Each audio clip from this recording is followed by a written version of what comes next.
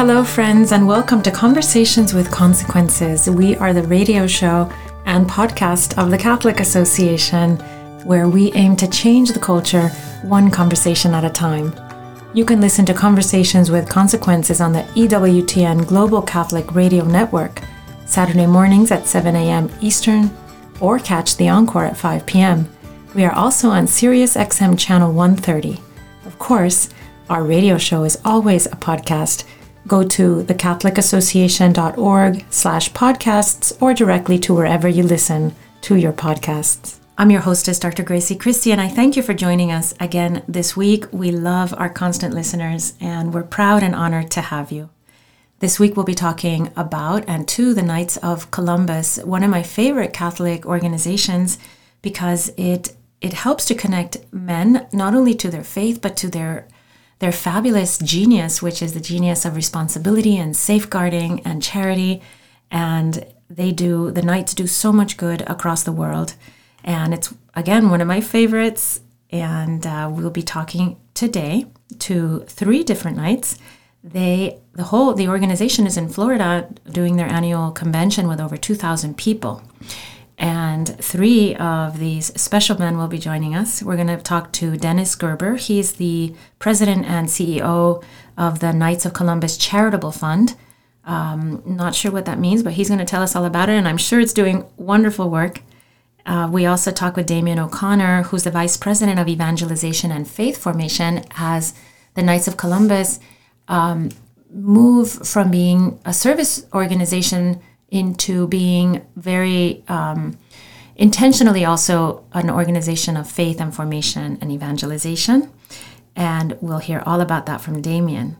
First, we'll talk to Szymon Czyszek, a hard Polish name to pronounce. He's the Director of International Growth in Europe, and he's been in charge of the enormous effort that the Knights of Columbus have done helping refugees that are running away from the Ukraine-Russia conflict. They are also working in the Ukraine with people who have not only been displaced but have lost everything that they have. And we're excited to talk to him. Now I'm delighted to welcome on the show Szymon Czyszek. He's the Director of International Growth in Europe for the Knights of Columbus. And he is going to tell us all about how the Knights are helping in Europe now, especially with the humanitarian relief that they are doing in Ukraine and Poland with Russia's invasion of Ukraine. So welcome to the show, Szymon. Yeah, thank you very much for having me, Gracie. It's a pleasure to speak with you today. Your last name is Czyszek, and it reminded me of the blessed Jesuit priest who spent a long time in a Soviet gulag of a very similar last name. I know it's not spelled the same, but he wrote a book called He Leadeth Me, which I think we've talked about on this show. But it's very inspiring about how, as human beings, we can confront the catastrophes of life, which are all around us, in some places more than others. With your position in Europe with the Knights of Columbus, you are in the midst of confronting and helping other people endure the catastrophe of war. Yeah, so Knights of Columbus is really uniquely situated to respond to this war in Ukraine. We have more than 9,000 members in Poland and Ukraine, so we already had an infrastructure to respond very quickly and effectively. But speaking about Father Czyszek and what he wrote in his book about how to respond to this, to the course of action or in your life that really does not go according to your plan. It's not, you experience a lot of suffering. This is a similar dimension that we really have to struggle with when we see the consequences of the war. And many people ask me, where is God in this amid this suffering? Mm-hmm. And the answer I always give is the answer that John Paul II offered in his book, Memory and Identity, when he was asked the question about the mystery of evil. And he said that God placed a limit on the evil by his mercy.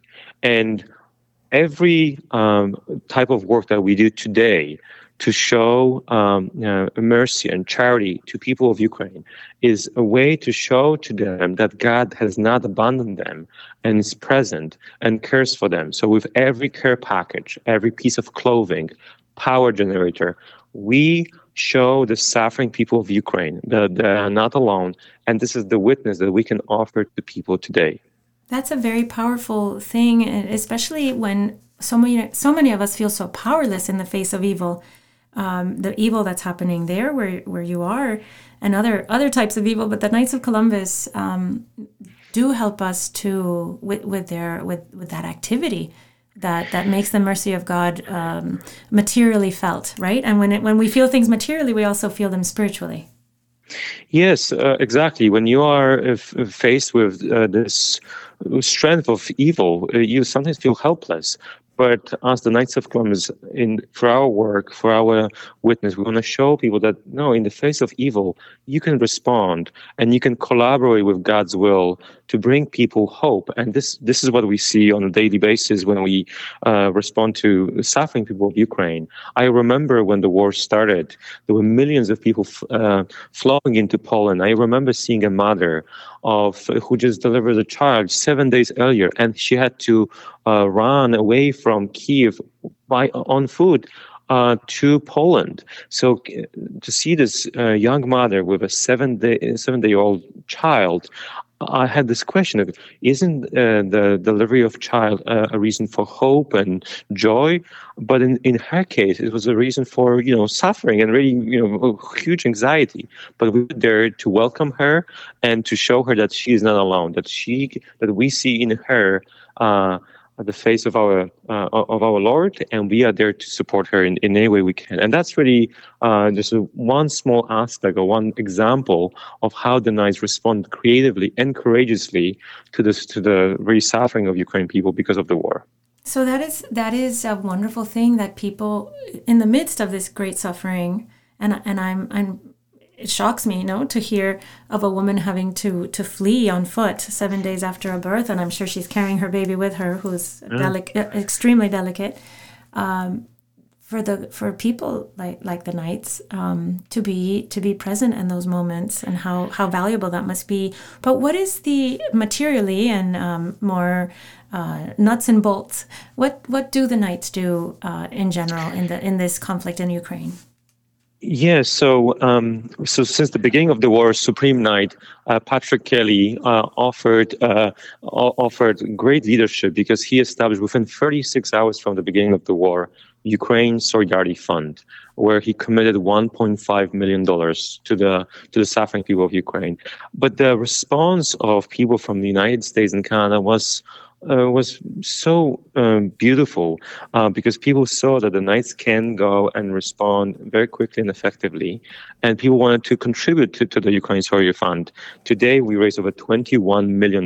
And what do we do with the money? Because it's not only about raising the money, it's really how we can bring help in a very tangible way to people of Ukraine. So what do? We created mercy centers across the border. So when the Ukrainian people were coming in, they could be welcomed with some food, some warmth.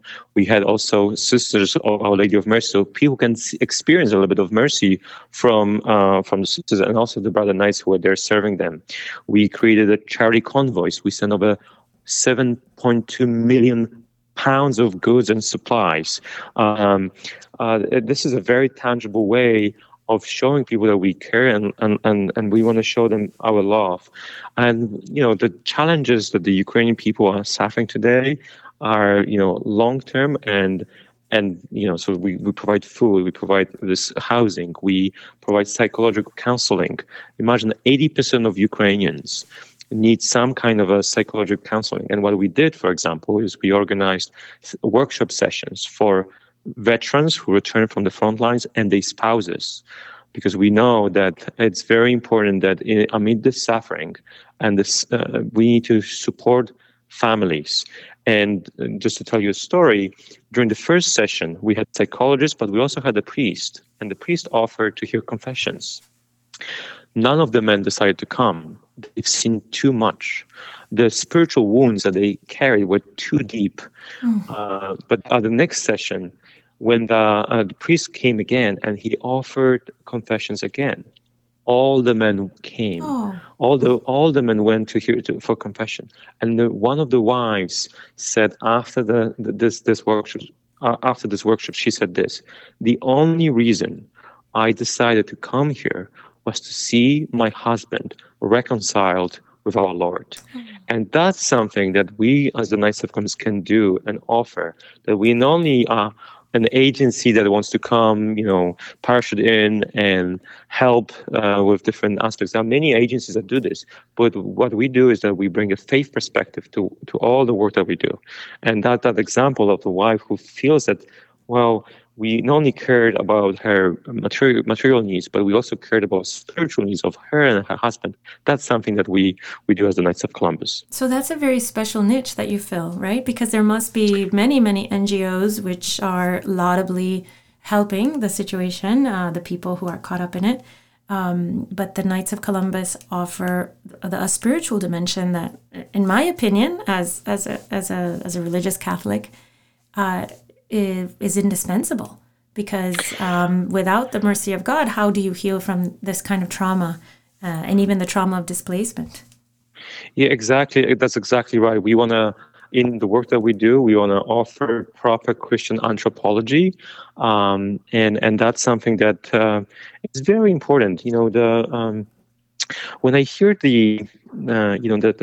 all the stories, and I meet people, I hear the story from this really young woman. She's 25 years old, and she says that she attended in her life more funerals than weddings.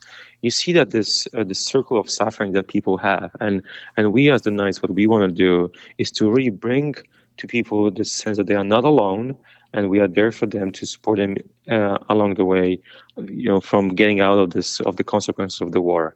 And we bring it as Catholics, and in the work we do, we want to bring Catholic dimension. If you're just joining us, this is Conversations with Consequences, and I'm your hostess, Dr. Grazie Christie.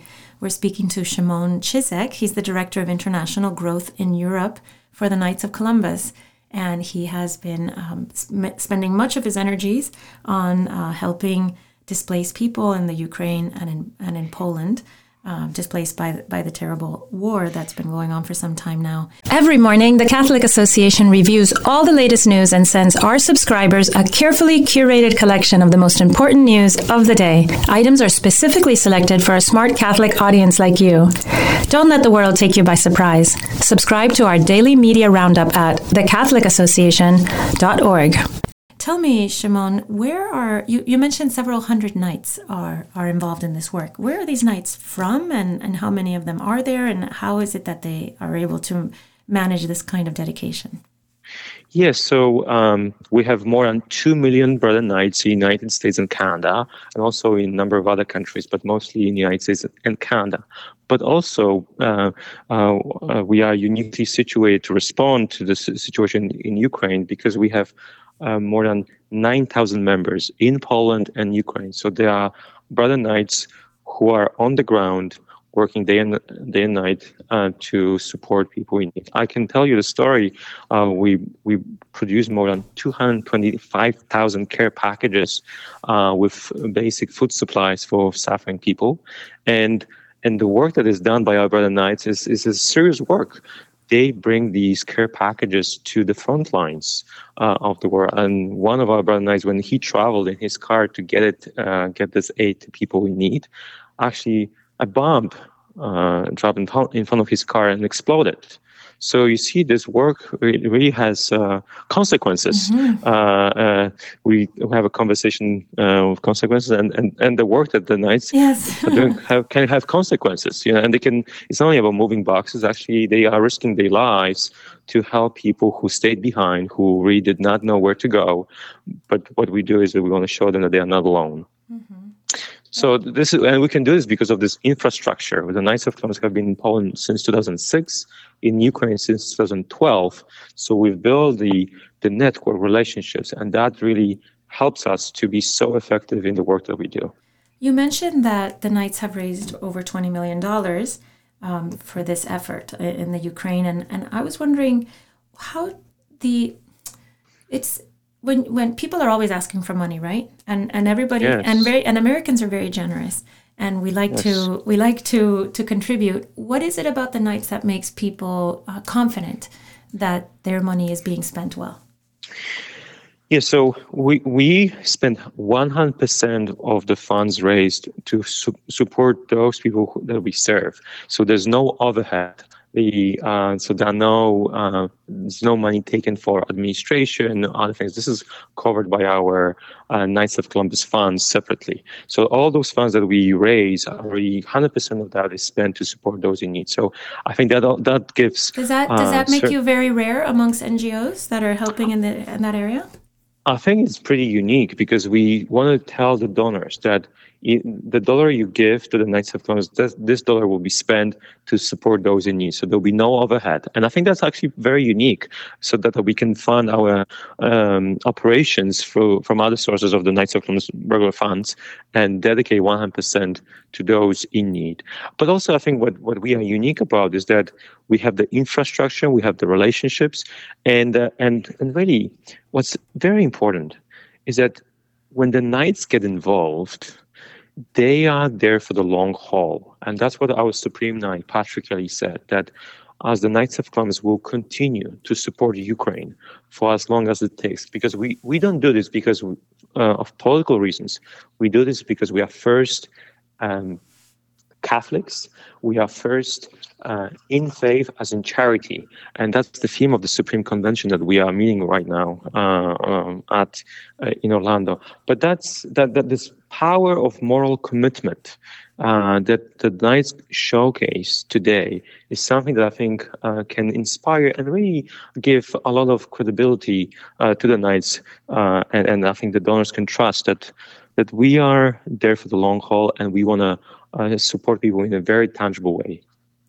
I think that's a very important thing because many people in the United States and I'm sure the rest of the world are frustrated with this war that seems to drag on, and maybe we don't always feel confident that our government is taking the right stance, perhaps, in helping this war wind down, but this frustration can be relieved by helping with the humanitarian effort, and especially as religious people through an organization like the Knights, where we know that, like you say, the money is being spent 100% on the people that need it, but also that it's being spent in a way that we can feel morally confident, no? That it's being spent in a moral way. And that must be something that the Knights are very careful about. That's exactly right. The work we do is there to support people in need, but we do it as Catholics first, not as politicians. We are doing this because we are Catholics, and we want to show the power of solidarity that cuts through the political lines and goes to the heart of the matter and goes to people who are in need. And because if somebody's hungry, you don't ask them if they are, a supporter of one or other political party. We support them because we see in them the face of Christ, and we want to show them, and that we want to follow in our work the teaching of our Lord. Szymon, you have been in Europe your bigger mission is the overall growth of the Knights of Columbus in Europe. I understand. How long have you been doing that? And is the Knights of Columbus a natural fit for Europe? Because it seems to me a very American organization. Yes, this is a great question. The Knights of Columbus have expanded into Europe in early 2000s at the request of St. John Paul II, who saw what the Knights have been doing in the United States and Canada. He thought that this is a contribution that the Knights of Columbus can make to help re-evangelize Europe through the Knights of Columbus by empowering laymen to take responsibility for their families, for their parishes. This could bring about a renewal of the church in Europe. And that was the vision behind the growth of the Knights of Columbus in Europe, in Poland first, and Ukraine, Lithuania, and France, and that's why we are there in Europe.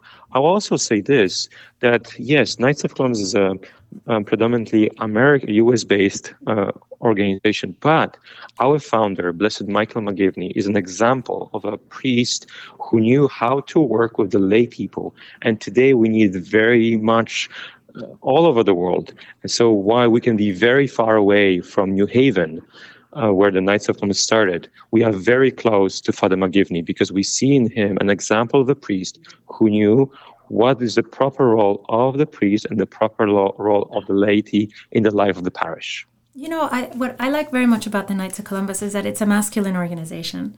And many Catholics will find, as I do, that the church seems very feminine sometimes. You go to Mass in the morning on your daily Mass and it's mostly women, right? And sometimes you wonder if men are being pulled into the parish properly to exercise their fatherly and masculine genius, right? Which is so important to the church. Do you find that in Europe, this kind of masculinity and sort of giving scope to the masculine spirit is very attractive? Yeah, I think so. I think that the Knights of Columbus offer a unique opportunity for the men to rediscover their vocation, their proper role within the church. And that's something that is very much needed in the United States, but also in Europe. Yes, you are right to say that there are many women who are involved in the church, and that's beautiful. But there's also a very important role that the men can and should play in the role of the church. And I always look at the example of Saint Joseph. Maybe he didn't say too much in his life. We don't have anything that recorded in the Gospels that he said. But what he did, well, he was a man of creative courage. He was the man who was not afraid to respond to the challenges, and by listening to the will of God through his dreams, he had this disposition to listen to the will of God. He was a man of action. And that's something that we want to also promote within the Knights of Columbus, to have men who have a disposition to listen to the will of God, be open and able to hear the will of God, and then based on that, go out and act. And that's something what the Knights of Columbus are about. And that kind of special leadership quality that men have, that men have, and that they exemplify in such a beautiful way. I happen to love leadership in men. They have a wonderful way of leading, and I think it's wonderful that the Knights of Columbus can foster that leadership attitude in men in the parish. Exactly right. So our Supreme Knight says always that if you get the men right, then you get your family right, and community right, and other things right. And that's something that I think the Knights can bring as a gift to the church, of offering men a path how to grow in holiness, how to be a better husband, father, parishioner, and a citizen.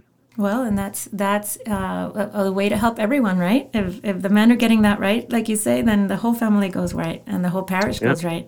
That we only have a couple of minutes left, but I read in your bio that in 2016 you were the executive director of the Mercy Center for the English-speaking pilgrims for World Youth Day in Krakow.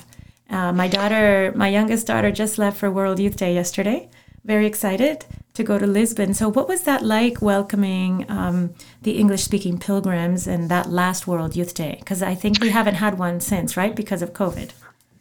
Yes, so World Youth Day is a unique opportunity to show the young face of the church, but also to speak to the hearts of the young people, what the vocation is about. So it was a huge privilege for me to help run the English language Mercy Center at the World Youth Day in Krakow, where we welcome around 100,000 people from the United States and other English language countries. Was that a Knights of Columbus initiative? Yes, so the Knights of Columbus have the history of supporting World Youth Day, and the Knights of Columbus, in this case, also run Mercy Center, a huge sports arena that could host over 20,000 people at a time. And so, the Knights were behind all programming. We sponsored the whole event, and we had a huge team running the place. Yes, and that was a very important contribution the Knights could make to really see help show the young people what the church teaches them, or how can the church help them struggle or deal with the fundamental questions about what's my vocation, where I come from, where I'm heading to, and that I'm not alone. This message of solidarity, of being together and with Christ, is something that I think St. John Paul II had in mind when he established the World Youth Day in the 80s. And that's what I hope will happen again also in Lisbon, that the young people coming from all over the world, sometimes maybe from small communities, sometimes when they may feel alone, that they think that the world that surrounds them may question their choices. They come for the meeting and they can be renewed in their faith and renewed in their understanding that they are not alone. Oh, well, we join you in that hope. And Szymon Czyszek, Director of International Growth in Europe, we thank you for all your efforts, especially with the war in Ukraine, along as you lead that for the Knights of Columbus. If our listeners would like to contribute to that effort, which, as you mentioned, is 100% delivered over to the people in need, how can they do that? Yes, I encourage all the people of goodwill to join our cause and support Ukraine by donating to Ukraine Solidarity Fund. Please visit our website, kofc.org/Ukraine. And you can see all the work that we've done over there for Ukraine, and also ways you can contribute to this cause. And I encourage you to do this. This is a way for you to show that you are not indifferent to the suffering of people who suffer from this unjustified war. Well, thank you so much, Szymon, and we will definitely accompany you with our prayers. Thank you so much, and God bless you. Every morning, the Catholic Association reviews all the latest news and sends our subscribers a carefully curated collection of the most important news of the day. Items are specifically selected for a smart Catholic audience like you. Don't let the world take you by surprise. Subscribe to our daily media roundup at thecatholicAssociation.org.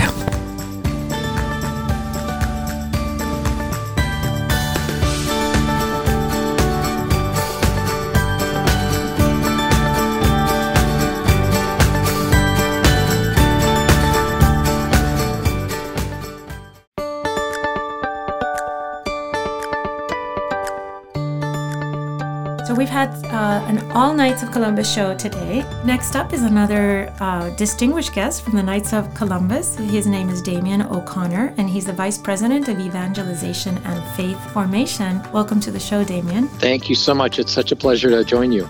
You're just up the street from me, as it were. I'm in Miami, and you're in Orlando for your big conference, which I have attended in the past. One time in Baltimore. It's a wonderful occasion. And it must be very exciting to be there in Orlando. It's absolutely exciting. It's our major event of the year, and it's our opportunity to really listen to the message of our Supreme Knight, Patrick Kelly, and what he wants to push forward. But it's also a time to celebrate with our brother Knights and their families. It's absolutely wonderful, and I get to travel a lot, and so in some ways it's a reunion just to see our brother Knights, and I find them extremely inspiring. So it's just a huge blessing to be here. And how many people are there for the meeting?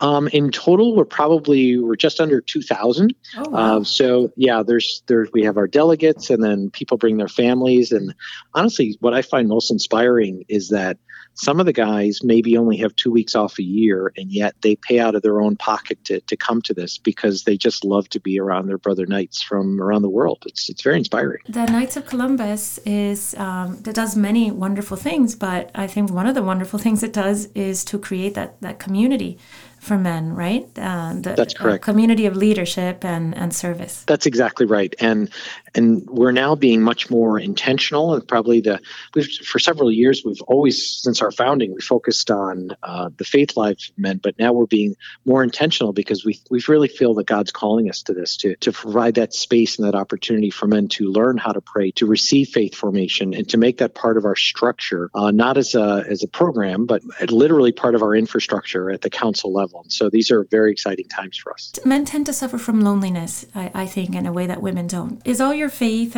your evangelization and faith formation predicated on that need of that men have for community and togetherness? To a certain extent, yes. And I would also say that we found that, and I think statistically you can look at this, that while I may go to church on Sunday, the average man actually does not have solid friends that are Catholic men that really accompany him in his faith. Exactly. And so what we're doing with the nights is really trying to help our men to grow in their faith, to give their lives to Christ. But to do that, you have to learn how to be a person of prayer. So we're not just promoting it, we're very much teaching it. And we shouldn't assume that men know even the basics of prayer at times. So we assume nothing. So we're constantly now teaching. We're constantly trying to create new, use a secular term, but products and things that they can use to help them have that encounter with Christ. But most importantly, we're creating that space through what we now call CORE, C-O-R, Latin for heart.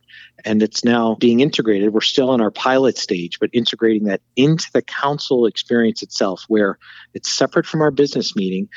And this is called CORE. It could be a gathering or you could call it a meeting. But what they have, and during CORE, what you receive is prayer, faith formation, and fraternity. And it's not a quick prayer. It's ample prayer time together. And men are now joining the nights. They're asking us to join rather than us asking them, because they desperately want this experience. And I think you're right. It could be based in loneliness. It could also be based in this desire to know our Lord better. And so it's a very exciting time for us. And the Holy Spirit's moving very quickly. So we're trying to keep up with him, but it's again, very exciting times. And if I may say real quickly, when we piloted this a year and a half ago, we hoped that 5 of our jurisdictions, we have 70 something in the world, we hoped that 5 would want to pilot this, and 21 volunteered. And so now we're a year into this, and now we're up to 60. We're not mandating it, we're inviting, and they want to be part of this. They want to grow in their faith, and they want to do it as knights and with their brother knights. And isn't it true that whenever the men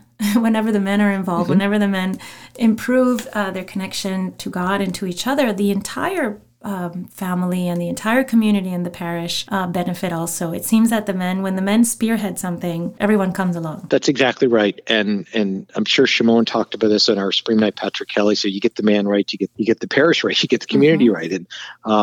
And many men, myself included, from time to time, we forget what it means to be a man in a very positive sense, and to be a man of faith. And that's to be courageous. It's meant to set the example for others, and most importantly, to be there for each other. We have to accompany each other. I just met with some sisters that are here, and I said, "You couldn't do this alone." She said, "No, of course I couldn't." And it's the same for us, or for laymen too. We can't do this alone. We must be doing this in community, even if it's an intentional community where we leave our homes and come together. But it's so important. And, that goes against that individualist ethos, which is so strong sometimes in America, and atomizes us and makes us too individualistic.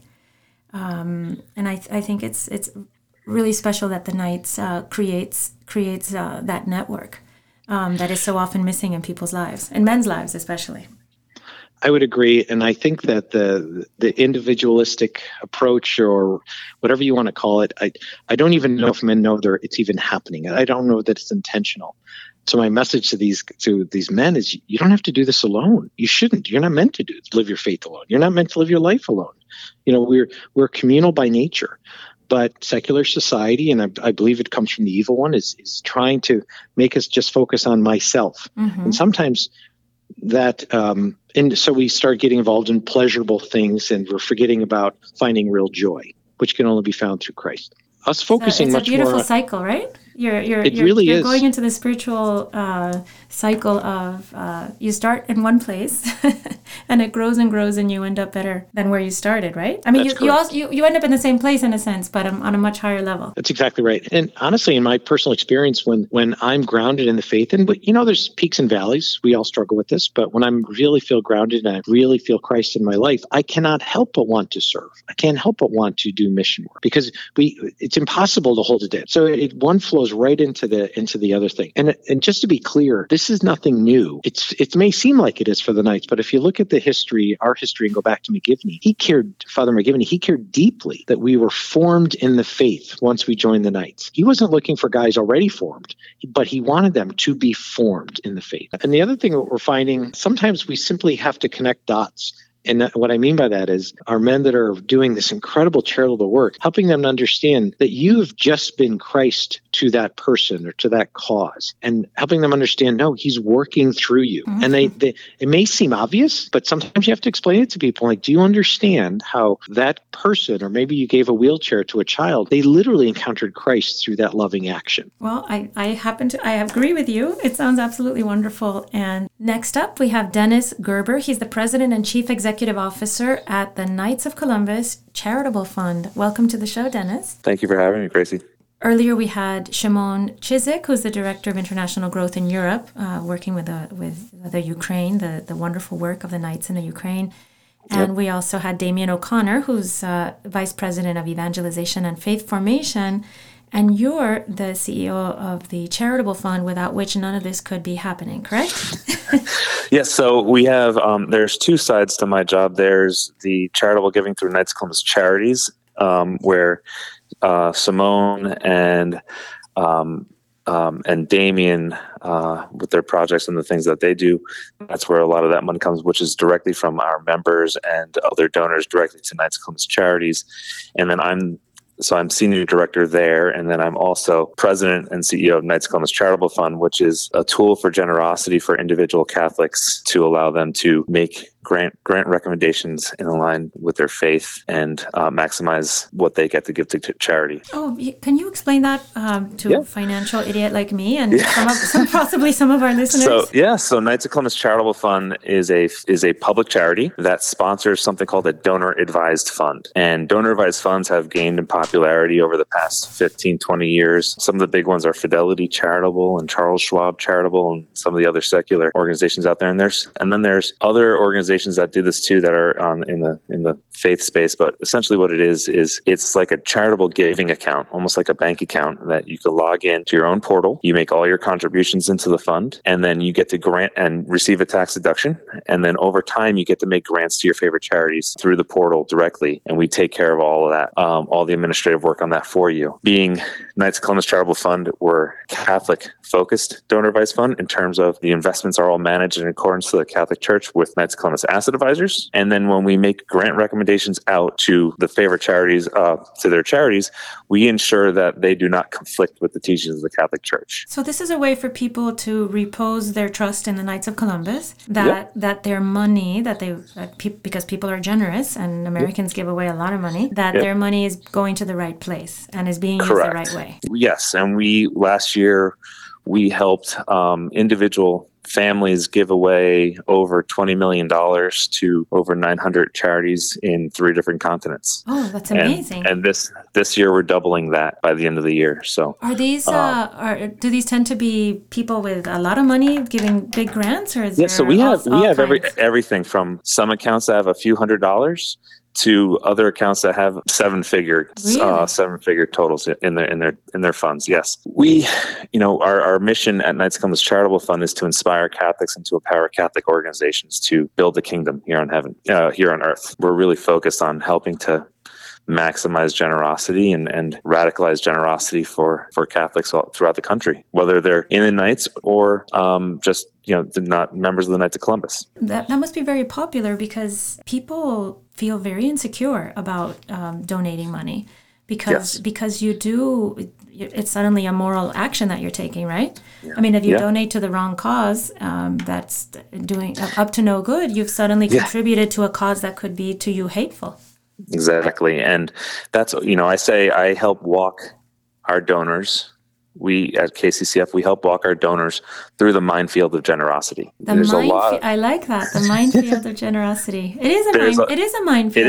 It is because you think there's a lot of organizations that on the surface, their mission statements seem really great. But when you get down to it, what they are actually doing is not in line with what we believe in. People, you're giving out of the goodness of your heart, and when you don't have the same time or expertise that we have, you can be inadvertently supporting evil in the world. Or how about just wasting your money because it's going, a huge percentage is going to overhead or to private airline travel or private jet travel. I would imagine people indulge in that. So yes, exactly. And that's where we don't do our due diligence based on that, but we help our donors to educate themselves on how they can search for those types of inefficiencies in philanthropy. Yeah, because I'm sure there's a huge range of causes and organizations in that, right? Oh, and gosh. How much money is spent. Yes. I mean, there's hundreds of millions of nonprofit organizations in the United States and even more throughout the world, NGOs throughout the world. We each is guilty until proven innocent, I guess you could say. So the due diligence that we do on this. So we're very good at that. And we also just help people formalize their charitable giving. And everybody could be a philanthropist. It doesn't matter, the widow's mite, the widow and her mite, she was a philanthropist. Mm-hmm. You don't have to be a Vanderbilt or a Gates or any of these other, pick the college and the name of the building. You can be an everyday, generous Catholic and be a philanthropist and build that philanthropy and involve your family. We have the Gerber Family Fund, and my wife and I are the primary advisors, but we involve our children in the fund. And we have 3 girls, 11, 9, and 7. We just had our first boy born a few weeks ago. Congrats. But all 3 of our girls, thank you so much.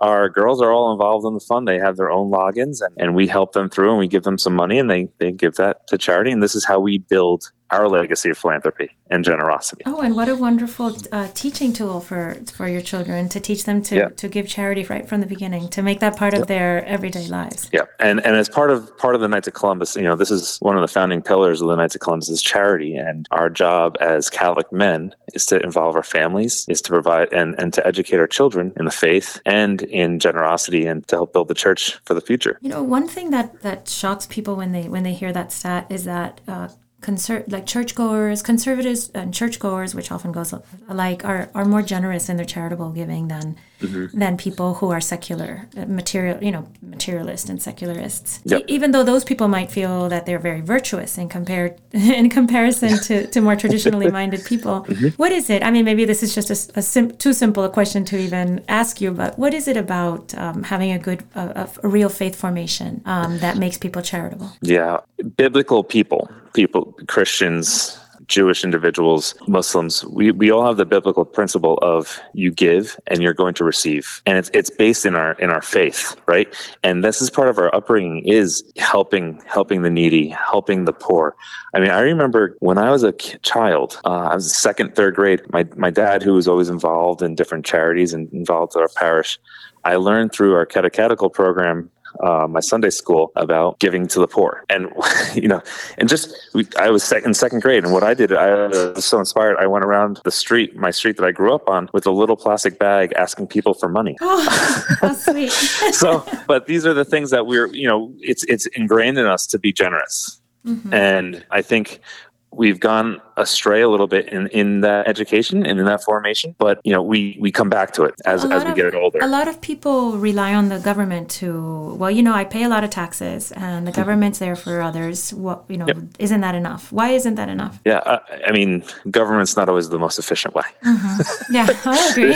Money, and if you look at from the nonprofit sector, you spoke before about educating donors on efficient charities who really maximize the dollars that they give away. So like Knights of Columbus Charities, 100% of a gift goes directly to support our charitable efforts. That's an amazing statistic, by the way. So we not many can do that, and we're blessed that we can. So we could be the tip of the spear in the charitable effort across the country, across the world. And the federal government doesn't always know what's best for a local community, but our Knights of Columbus councils do. Oh, that's true. I love that about the Knights. It's always the subsidiarity principle, right? Yes, exactly. Your hands are in the mix. It's not people from far away making decisions for people they don't know. Thank you so much, Dennis Gerber, President and CEO of the Knights of Columbus Charitable Fund, for joining us today on Conversations. Thank you so much. And now, Father Roger Landry offers us, as is customary, a short and inspiring homily to prepare us for this Sunday's Gospel. This is Father Roger Landry, and it's a privilege for me to be with you as we enter into the consequential conversation the risen Lord Jesus wants to have with each of us this Sunday. As we, like the apostles Peter, James, and John, will accompany Jesus up an exceedingly high mountain and witness him transfigured in glory. As you know, every second Sunday of Lent, we make this journey as we focus on how Jesus, through giving his three closest apostles a foretaste of his divine glory, is preparing them for when they would see him transfigured in blood, pain, and suffering on Good Friday.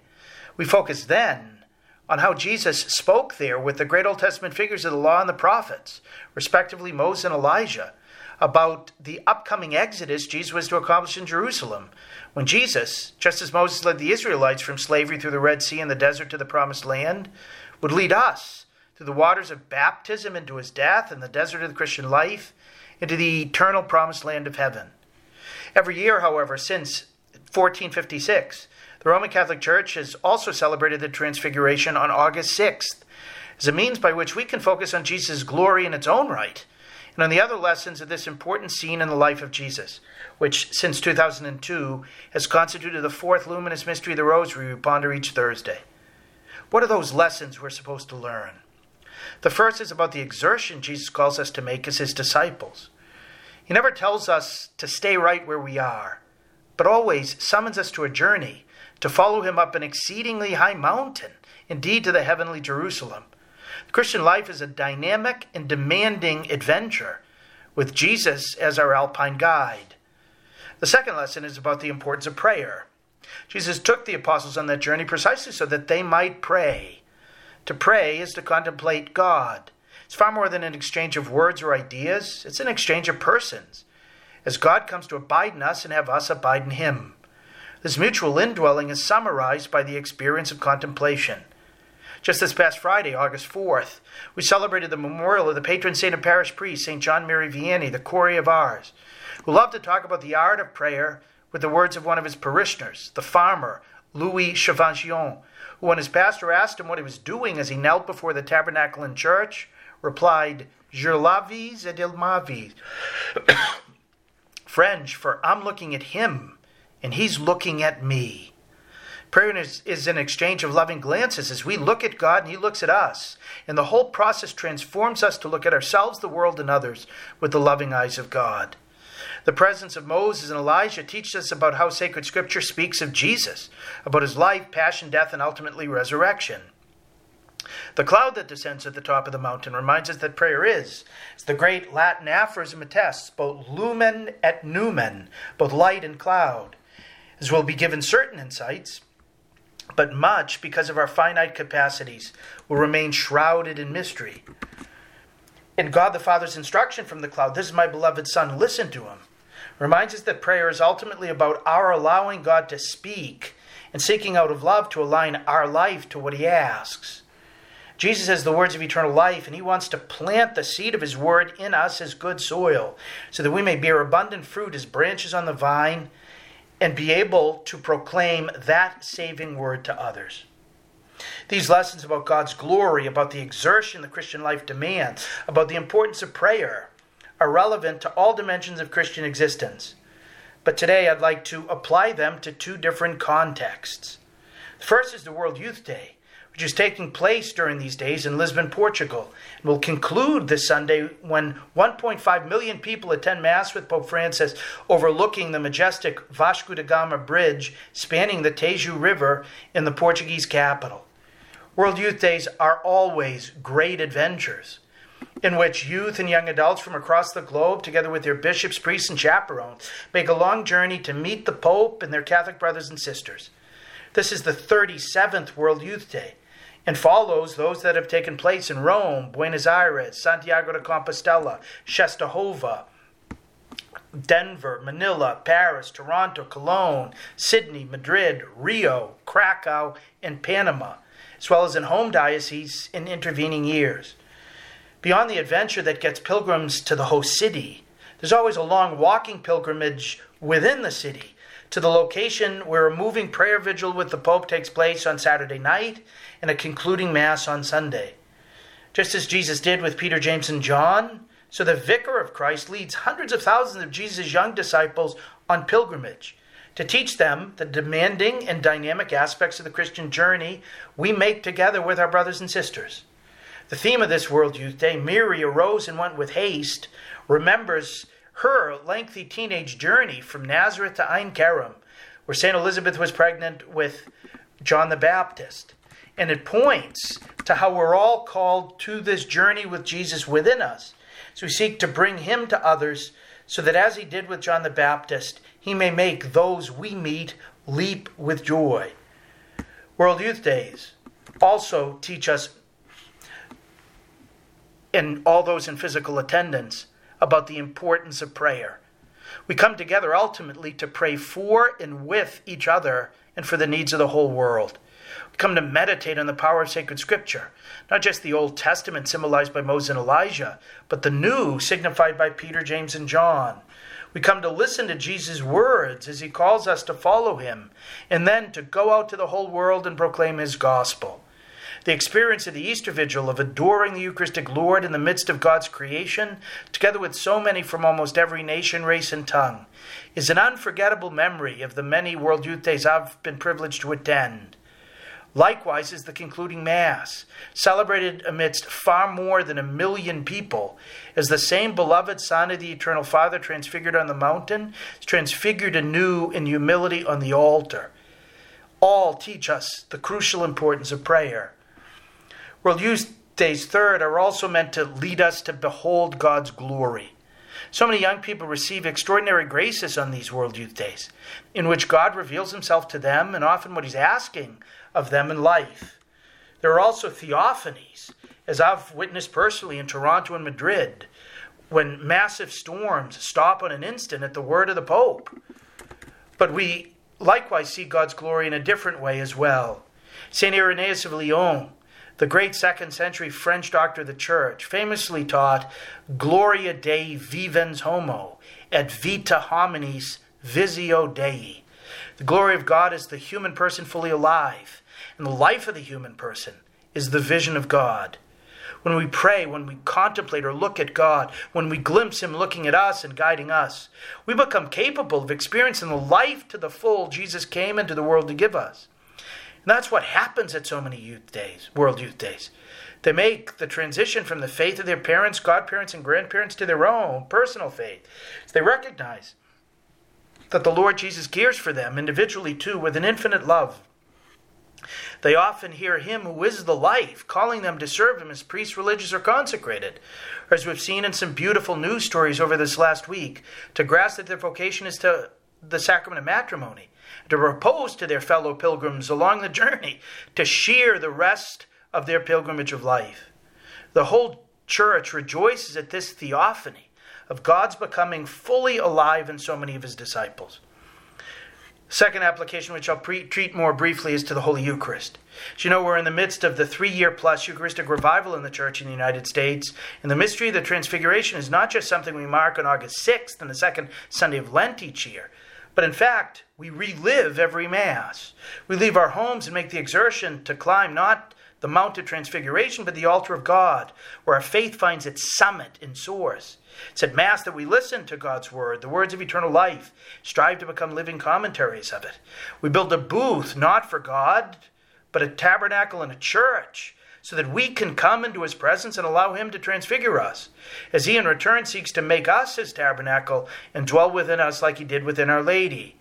And at the end of Mass, he doesn't tell us not to tell anybody about what we've seen and heard until he rises from the dead, but risen from the dead, he tells us to go out and share what we've seen and heard with every creature we meet, all the way to the ends of the earth.